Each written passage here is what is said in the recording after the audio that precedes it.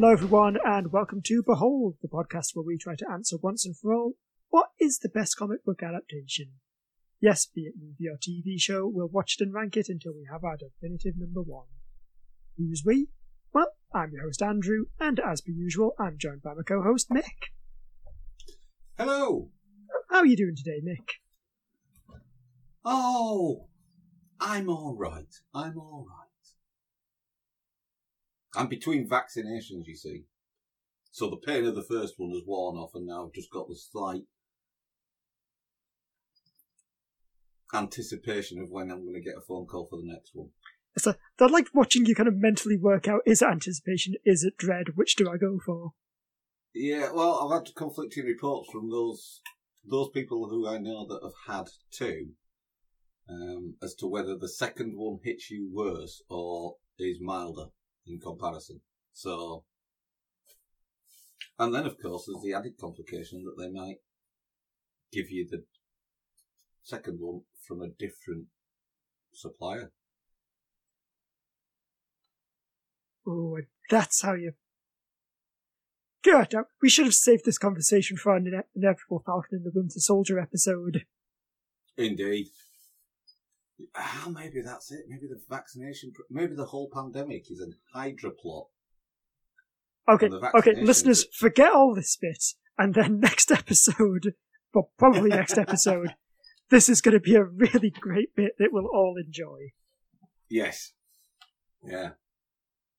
But Remind me that that's a bit we're going to do. Oh no, but that requires me to remember it, Nick. And if anyone could see our recording schedule, they'll know what a dicey prospect me remembering to tell you things is. Indeed.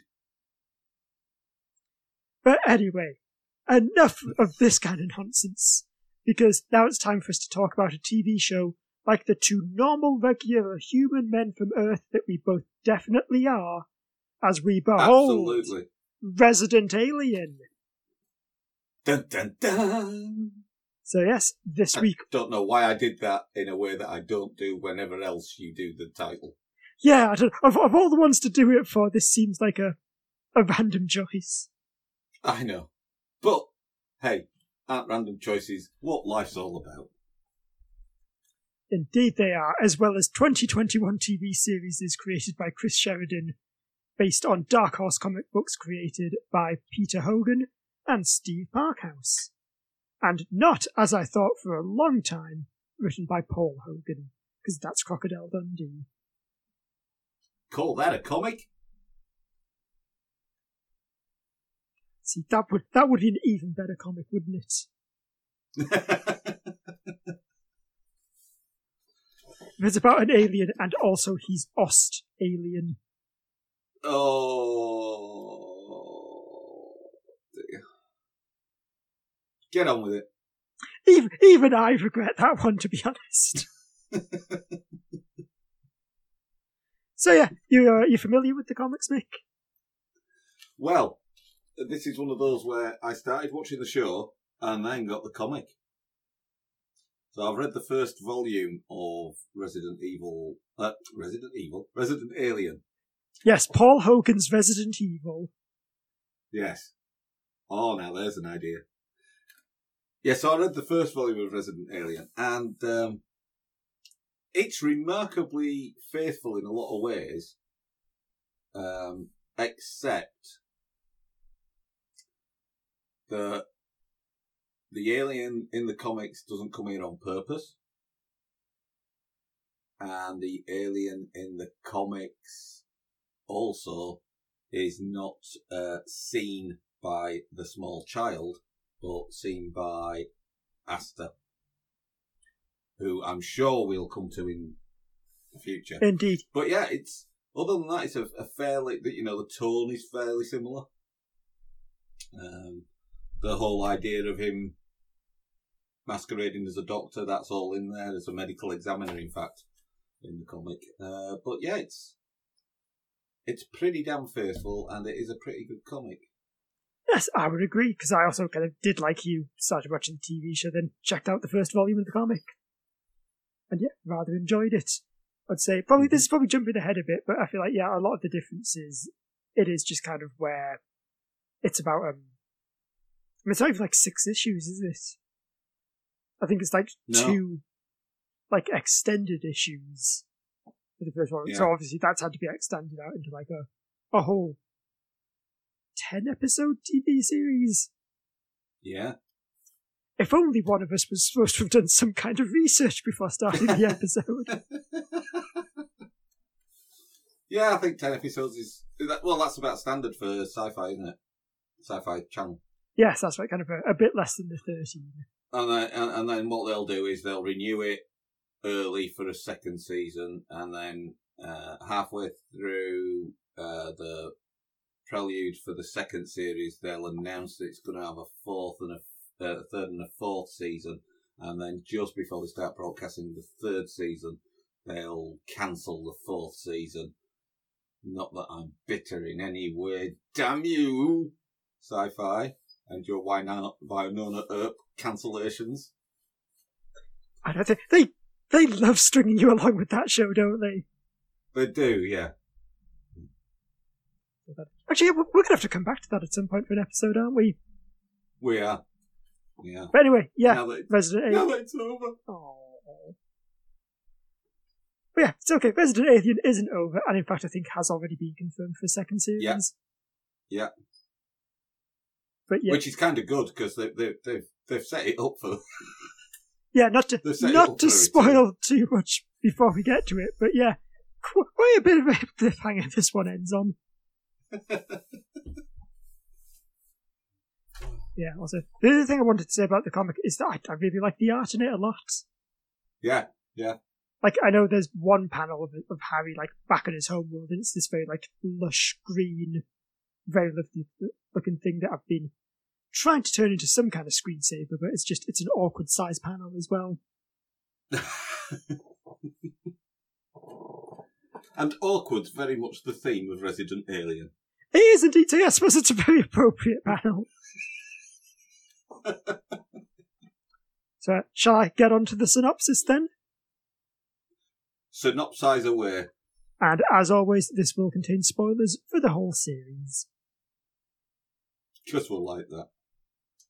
So, while on a mission to plant a bomb to destroy life on Earth, our alien protagonist is forced to crash land after his ship is struck by lightning. Finding himself in Colorado, the alien breaks into the home of Dr. Harry Vanderspiegel, Alan Tudyk, accidentally kills him, and takes his form in order to disguise himself while he searches for the bomb which is lost somewhere in the Rockies.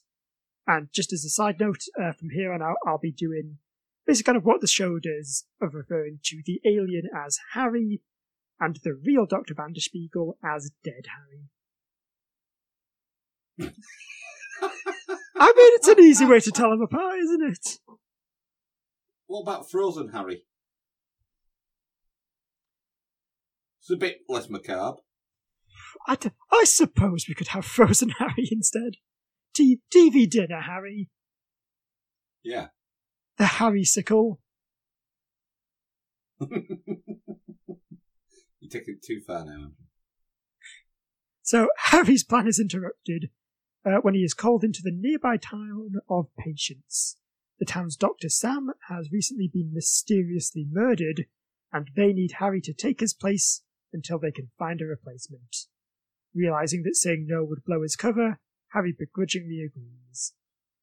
While working in the town, Harry comes to know its colourful inhabitants, including meek Mayor Ben Hawthorne, Levi Fielder, overzealous Sheriff Mike Thompson, Corey Reynolds, and shot-slinging former skier Darcy Bloom, Alice Wetterland. He also enters into a very weird friendship with Sam's former assistant, Asta 12trees, played by Sarah Tomko, who unwittingly helps Harry learn how to be a better human, although she does later learn of Harry's extraterrestrial origin. It's not all smooth sailing, though, as Harry must also contend with Ben's son Max, Judah Pren, who has the 1-in-a-million gift of being able to see Harry's true form. Also unknown to Harry, he's being tracked by a shadowy agency who found his crashed ship, led by General McAllister, Linda Hamilton.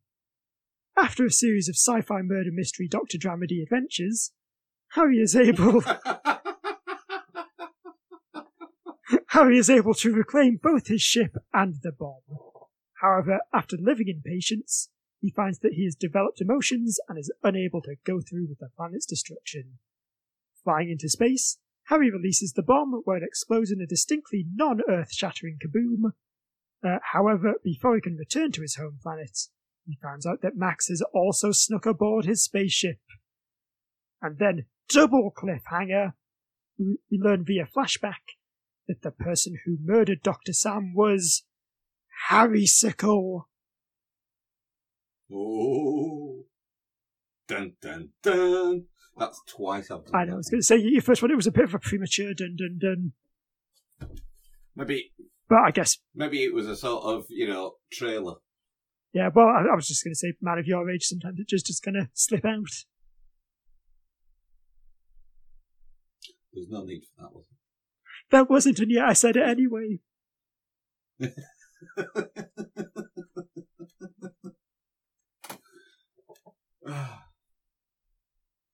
So, here's a question.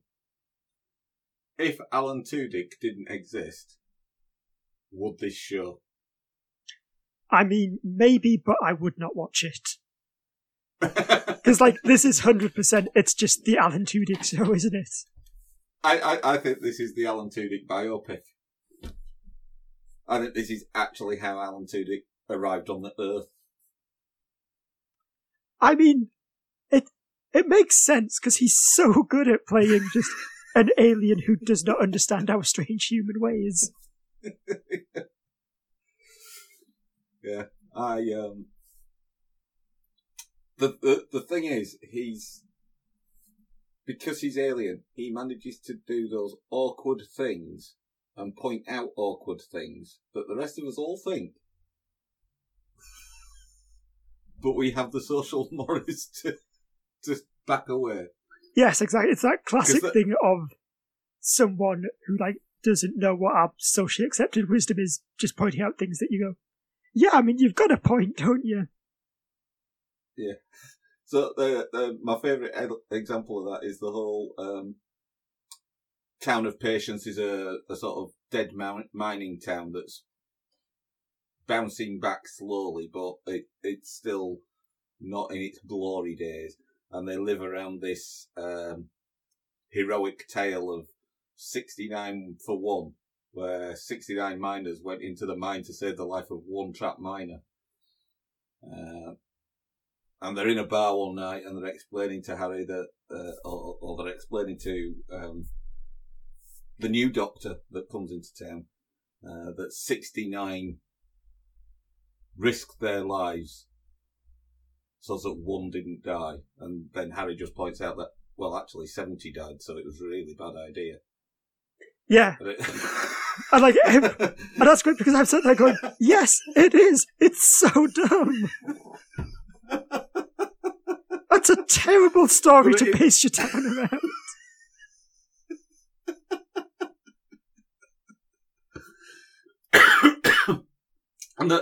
And the thing is, the town is it's like an entire chapter of the Book of Heroic Failures, isn't it? Because Darcy's an Olympic winter sports champion that didn't get to be an Olympic winter sports champion because of injuries. Yes, exactly. And you've got Sheriff Mike, who was, I think it's implied was some kind of big shot Chicago detective, and then he had to move out here where he's a very bored small town sheriff. Yeah. And the interplay between him and his deputy is fantastic, because he's so larger than life. Yeah. He's like the sergeant out of Full Metal Jacket, isn't he? Yeah, a lot of the time. I feel like for the first few episodes, I kind of didn't like him that much, just because he does start at 11 and only go up from there. Yeah.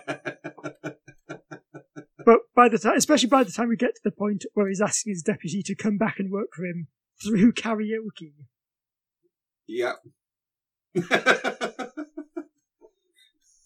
This show's got everything. It really did. And yeah, I think that is definitely the biggest strength of the show, is just the performances. Yeah, and it's another one where there's no sort of characters that are so glamorous that they're clearly there to just appeal to the demographic, which is it's a pattern that's emerging on these genre shows now. Do you know what I mean? Yeah, where it's kind of like the very supermodel-esque, and they kind of come off like someone's Buffy the Vampire Slayer fan fiction. Yeah. There's none of that. You can believe that they're just townsfolk. It's refreshing to see that it's just a normal town with normal people. Well, I say normal. Yeah, it's more that like they're more realised characters, I guess, than them being like necessarily realistic. Yeah. But the other thing I like about it is that there isn't a single character that hasn't got some kind of backstory. There's very few in the way of incidental characters that are just there for comic relief or anything like that. They've all got little backstories that come out in the wash over the course of the 10 episodes. But it doesn't feel crowded. It's not like, it's not like I understand Line of Duty is where you need a murder board with string leading you from one plot point to another. Oh yes, I love Line of Duty, but you do need to basically have your own specialised police department into just summarising the plot of Line of Duty. But although you've got all these like intricate backstories about who dated who in high school and Darcy's Olympic exploits and Asta's family history and bits and pieces like that, even the Harrissicle history with his wife who comes looking for him. Yes, the hot ham.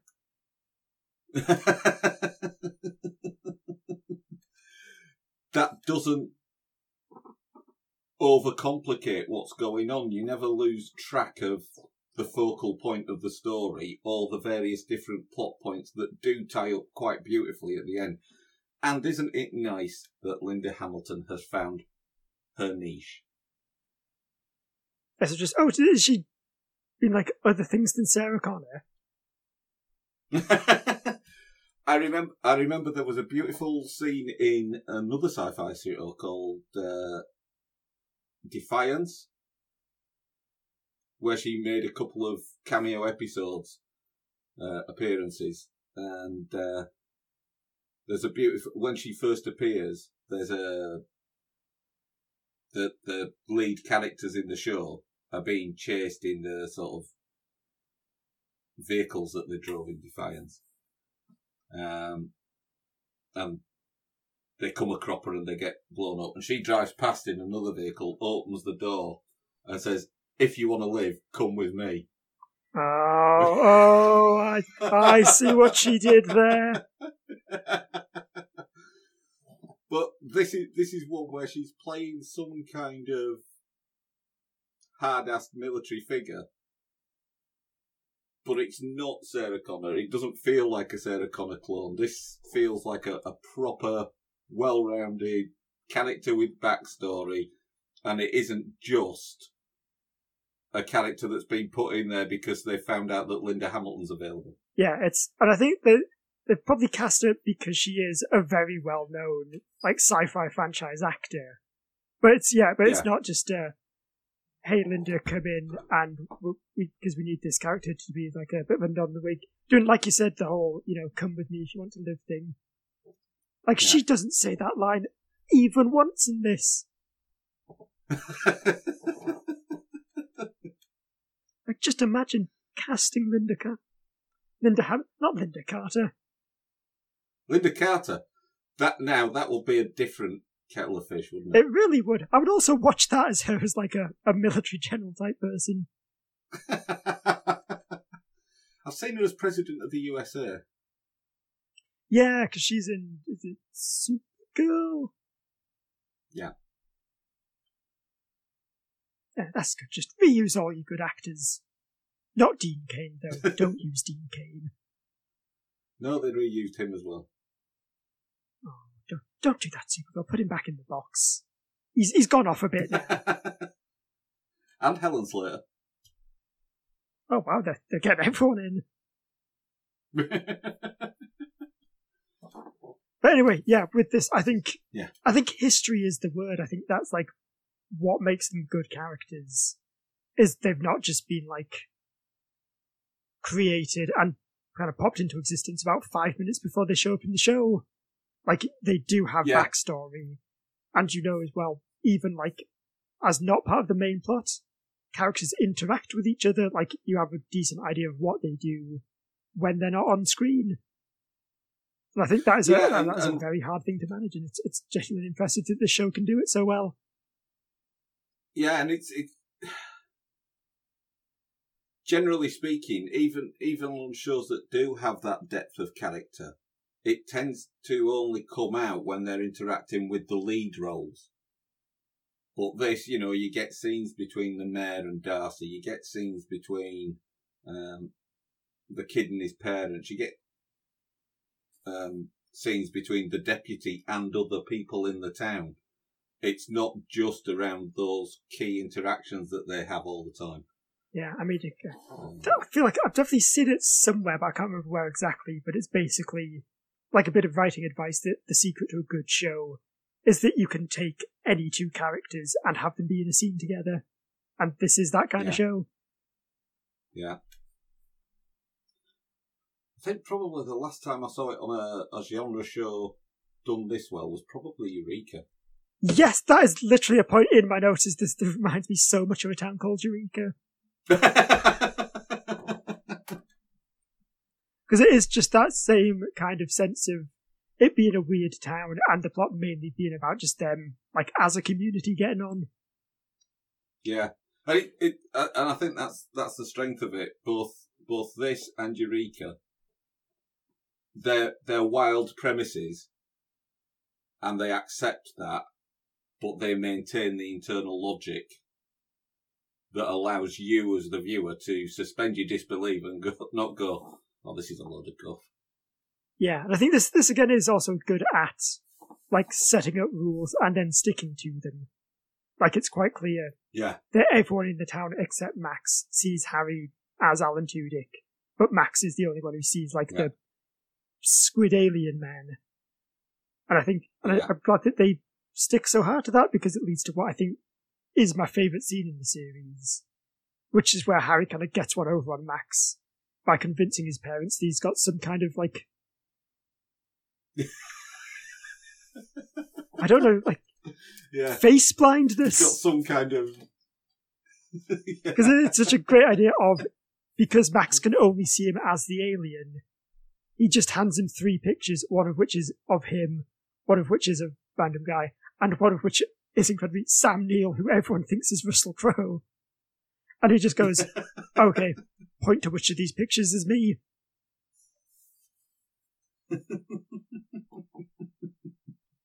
It's great because it's one of those things where up until that point you only see, like, oh, Max can see him as an alien. That's a big advantage for him. But then it completely flips to, oh no, like, it's actually a weakness in this one scene. As well as people's just inability to recognise Australian actors. Yeah, and it's Max is also one of those characters that could so easily just be annoying child character that's just there for that important point of screaming whenever they see Harry. Yeah, I know. Certainly in the first couple of episodes, I was worried that was going to be like his whole thing. It's just, oh no, scream at the alien. Yeah, and it was almost like it was going to be the running gag. It was going to be, like that bit in the Wile E. Coyote cartoons where he always orders something from Acme. Max was going to be that thing in the episode that almost gives... Yes, like he's always just going to show up at like an inappropriate moment or something. Yeah. Yeah. So, But no, even that they've managed to deftly handle and make it an important part of the plot. And I think kind of the best part is made him basically Harry's intellectual equal. Yes. Yeah. That's I feel like part of the fun of Harry is just him being this very smug, oh, look at these dumb idiot humans who I'm so much better than, and yet struggles to win arguments with a 10-year-old boy. Yeah. But he is, and let's not forget that Max himself gets an accomplice as well. Oh yes, is it Sahar, I think her name is? Yeah. Yeah. Yeah, I like her just like very pragmatic. Oh, okay, aliens are real. Okay, fair enough. She's like the MacGyver of that little thing. She's a science nerd. Yeah. It just has fun lines like, which is, oh, I see aliens are also intimidated by strong women.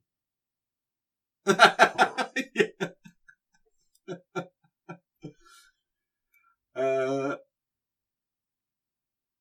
I suppose we ought to talk about the alien. We should indeed. Because it's really well realized. It really is. Especially considering this is a sci-fi TV series. Those alien effects are incredible.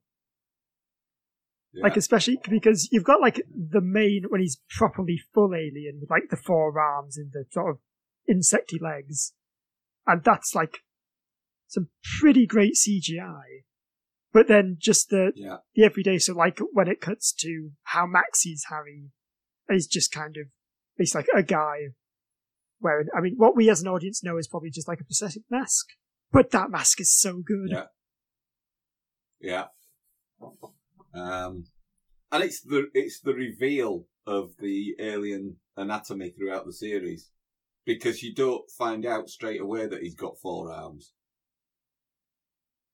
Yeah, I think it's... They sort of peel away from his torso in one scene, don't they? And it's like, ah! Yes, I think it's like when he needs to grab something extra off the table. Yeah, yeah. Oh, or the bit where, like, he has to have one of his legs amputated, and then it grows back as a tentacle. Oh, that is... Yeah, and he's just waving around. I think that's the one where he uses it to, like, grab a sandwich off the table. And Asta's just absolutely horrified. Almost as horrified as when he tells her she has to amputate it.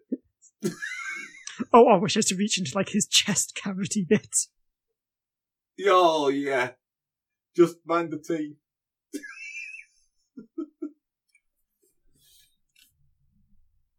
So, yeah, it's... it really is. I mean, Alan Tudyk doesn't really steal the show with his portrayal of the discomfort Harry has of inhabiting a human body and also inhabiting a human society. Because it's just what we're used to seeing from Tudyk. It's, you know... Yeah, but I guess it's hard to say he steals it when literally the entire show is built around him being able to deliver those lines so well. But I think it's a testimony to the other actors that they don't pale into the background against the backdrop of his portrayal of Harry. That's the thing. It would be so easy for it to be Alan Tudyk as Harry and everybody else. Yeah, exactly. They are not like his backing singers. Yeah. So it's nice that it all just marries up. And there's some elements of it, like, you know, dead Harry being in the freezer and every now and then someone nearly discovering him. And the whole bit with dead Harry's ex-wife, the hot ham, and the stuff with Max. All of it could so easily descend into just pure farce. And the bits of body washing up on the lake and stuff. could just descend into pure farce, and it somehow manages to not. They somehow manage to just pull it back enough that it's just happy coincidence that something happens to stop them discovering this, or something happens to stop them pursuing that lead, but not in a farcical way. Yes, it does manage to kind of always be, it's just on the cusp of Harry being found out, and then manages to somehow swerve it into a different direction. Hey, and who doesn't love an invisible spaceship gag? People who aren't me, because I do love an invisible spaceship gag. You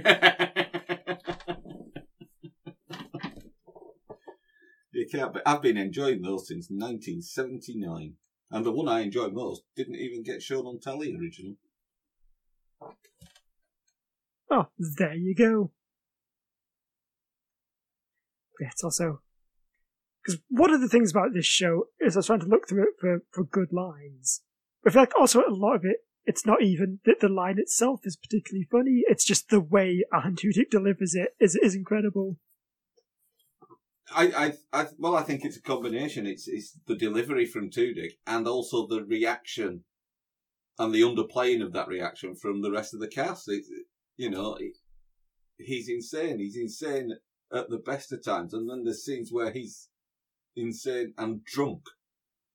Yes, like when he's just sitting in Max's bed drunk, eating crisps. Yeah. To just this mildly perturbed child. And that's the other thing, is the fact that he keeps turning up in Max's bedroom going, "I'm going to kill you." It's...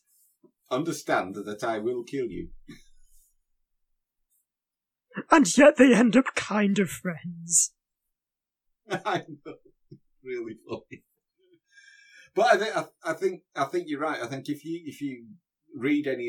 have read any of those lines out, regardless of how good the delivery was, they wouldn't be funny, because they're not hearty belly laugh kind of lines. They're just humorous within the context of the situation you're in. It's well written that way. So, if you're one of the writers of Resident Alien, well done you. Indeed. Write some more now. Big thumbs up. But anyway, I guess... What I really wish now is that I had some kind of filter on Zoom that allowed me to put another 2 thumbs up. Oh, so you can thumbs up and then like your other arm's unfilled to also thumbs up. Yeah. That'd be fun. Indeed. But yes, we've been very nice about Resident Alien, but I feel like I do have a little bit of criticism, which, in the interests of fair and balanced reporting, we should bring up. Which is... Well, why should we do that? Fox News don't. That's true, but also we're better than Fox News. Just listen to us for all your daily news needs. Things are happening in the world, probably. I mean, to be fair, you'd probably miss out on a fair bit given our frequency of recording, but... Oh yeah, that's true. You are going to have to get, like, just fortnightly updates on what's been going on. Yeah, I mean, since the last recording, pubs have opened, a member of the royal family's died.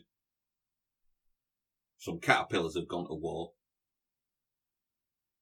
Oh, yeah, and it's going to be the gap between when we actually record these and put those out as well, so that's like another week where you're just going to have to fend for yourselves. Yeah. But other than that, we're better than Fox News. Exactly.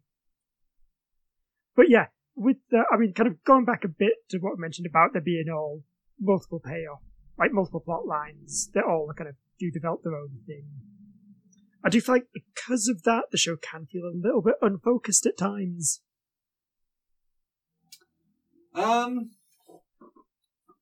It can, but I feel that's a reflection of Harry's character, because he starts off quite focused on this plan to find his device and destroy the planet, but as he gets distracted by human interactions, he gets unfocused. So I think it's true that the direction it's going in seems to be a bit, and you do sometimes feel that a plot point pops up again out of nowhere, and you go, "Oh yeah, that." Yeah, that's more what I mean. Is that it does feel like sometimes things will get set up, like with the investigation into Sam's murder, where we'll have an episode where there's a new clue, there's been some movement, and then that'll kind of just fade off into the background for a while, and then we'll come back and go, "Oh yeah, we're investigating a murder, aren't we?" Yeah. Or like the shadowy government agents will kind of just disappear for a little bit and then pop up and go, "Don't worry, we're still here." Yeah. But yeah, I mean, like I say, for me, it just underpins Harry's decreasing focus on his mission.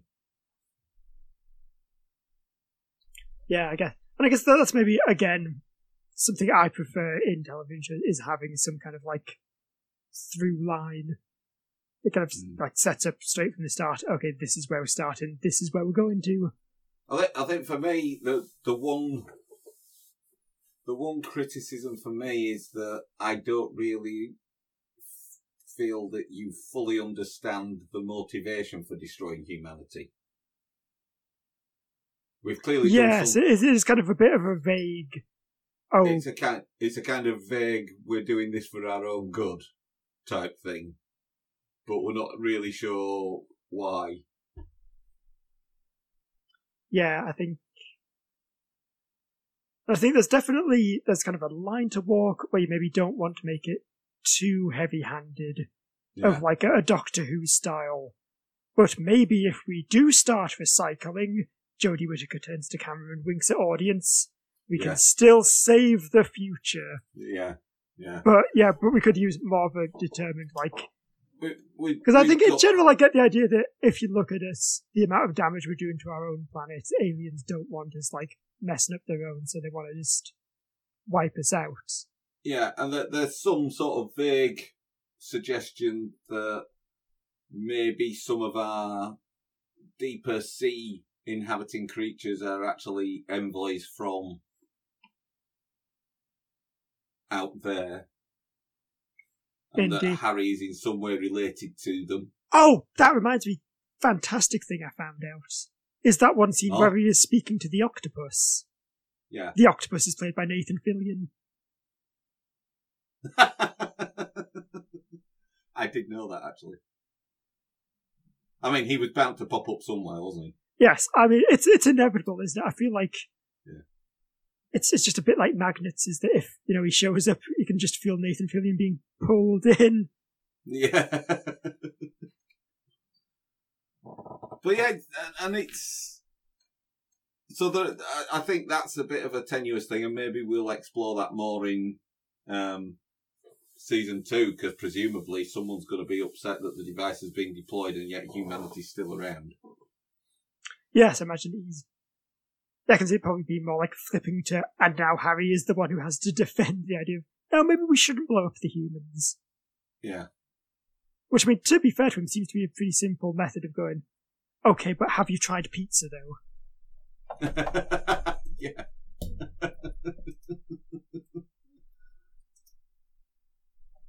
Actually, that's another great bit, isn't it, of him holding the bomb as it's about to detonate and just turning to us and going, oh, by the way, I've left some pizzas at my cabin. If you want them, you can have them.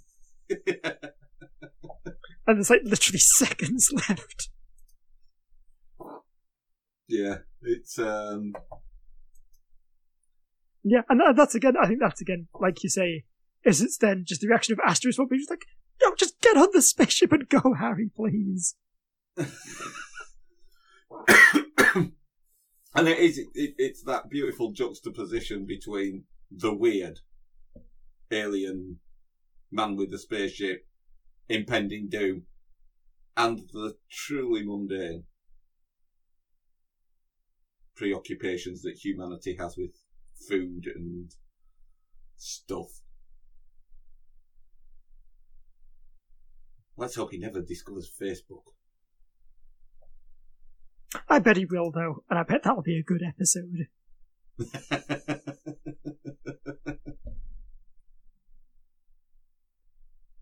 So I can put all my opinions on the internet. Oh, can you imagine? Can you imagine the Twitter storm if Harry was on social media? I mean, I feel like that's got to be a planned episode, right? You'd think. So, any other things we can criticise? But again, it's more. I do like the intro sequence where it's done like a sort of airline safety guide.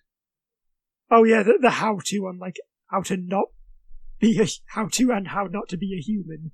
Yeah, I do like that. Yeah, that's good. I think my favourite one, because it's also incredibly dark, is like when you're like an egg coming out of chicken, and then you eat the egg, and that's got a tick. But then baby comes out of woman, eat the baby. Cross. No. Yeah. and I like those because they keep with the art style of the comic as well to a certain degree. The graphic novel collections have got that kind of artwork style in them. Yes, is it even Steve Parkhouse who does them? I'm not sure. It might well be. But, again, I've been enjoying his work since 1979 as well. Oh. It was a big year, 1979. I'm sure it was, but yeah, I think kind of the other, again, kind of gripe I had is that of all the plots, the thing with Asta, like her illegitimate daughter, is maybe the bit that I found the least interesting. Yeah, true. Just because I think mainly because it seems like it stays in kind of the same place for quite a while. It does. And there's the possibility, that maybe they're setting the seeds for something in season 2, rather than it being a wholly self-contained plot in season 1.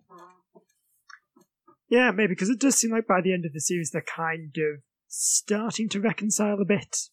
Yeah. But yeah, I'm happy to see where it goes. And I think in terms of complaints, it's probably entirely balanced out by the fact that Harry learns to talk just from watching Law and Order. And so when he does come across a murder, he just abruptly yells out, "Dun dun!"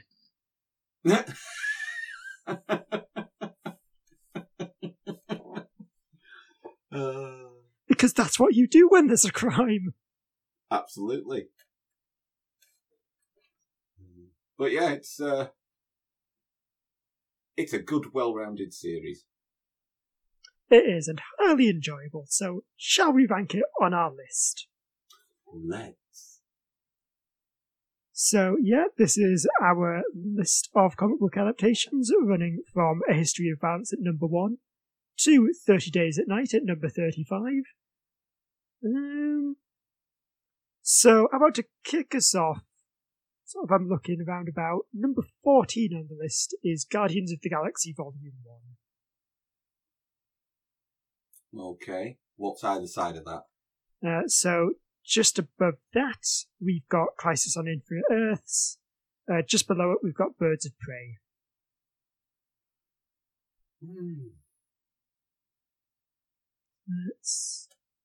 Maybe even a little bit higher, because I know we've got Watchmen 2019 at number 12 and Men in Black at number 11.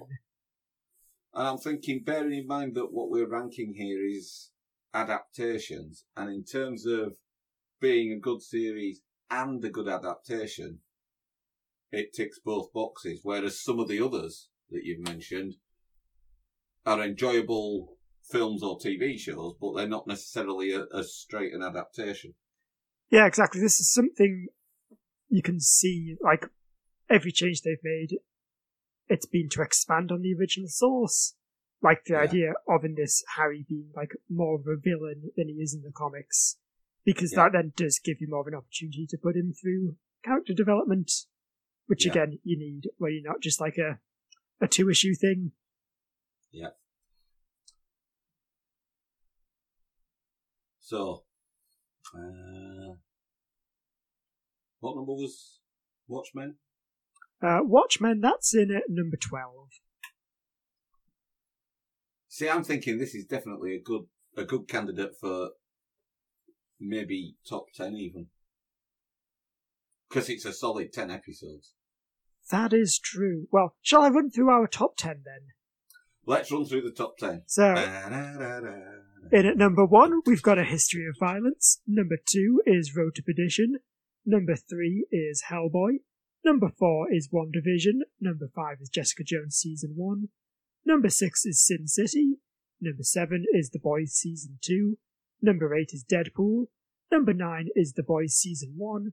And number 10 is Umbrella Academy Season 2. Okay. I would say, and this may be controversial, maybe sneak it in above Deadpool. Ooh, that is indeed controversial, but not necessarily a stance that I disagree with.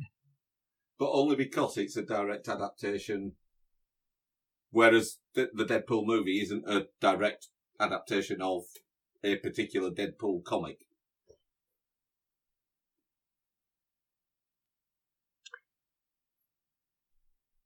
Indeed, I'd say it's maybe not the strongest logic we've ever gone on, but I'm happy to put. But hey, it's the first time we've applied logic to anything, so you know. Exactly, baby steps, yeah. But no, I'm certainly more than happy to have President Alien as our new number 8. It's our first flailing tentacle into the application of logic. And there we go. Which does mean that Sorry Umbrella Academy Season 2, you are now out the top 10. But take solace in the fact that you are not 30 Days of Night. That's true. In fact, there's 33 other things that can take solace in the fact that they're not 30 Days of Night. And besides which, you know, Umbrella Academy has a chance to re-enter once we get Season 3. That's true. We're giving it something to strive towards, aren't we? That's it. Finally, all those complacent writers have got that fire underneath them that'll truly bring out the talent. Indeed. But I think that's probably about it from us for this week then. Yep. So, if you would like to listen to more episodes, you can find all of our episodes on the feed or wherever you get your podcasts. And if you do subscribe to the show, you'll make sure you never miss an episode. I've said episode too many times there, but whatever, we're moving on. If you do want to get in touch, our email is beholdpod@gmail.com, or you can follow us on Twitter @beholdpod.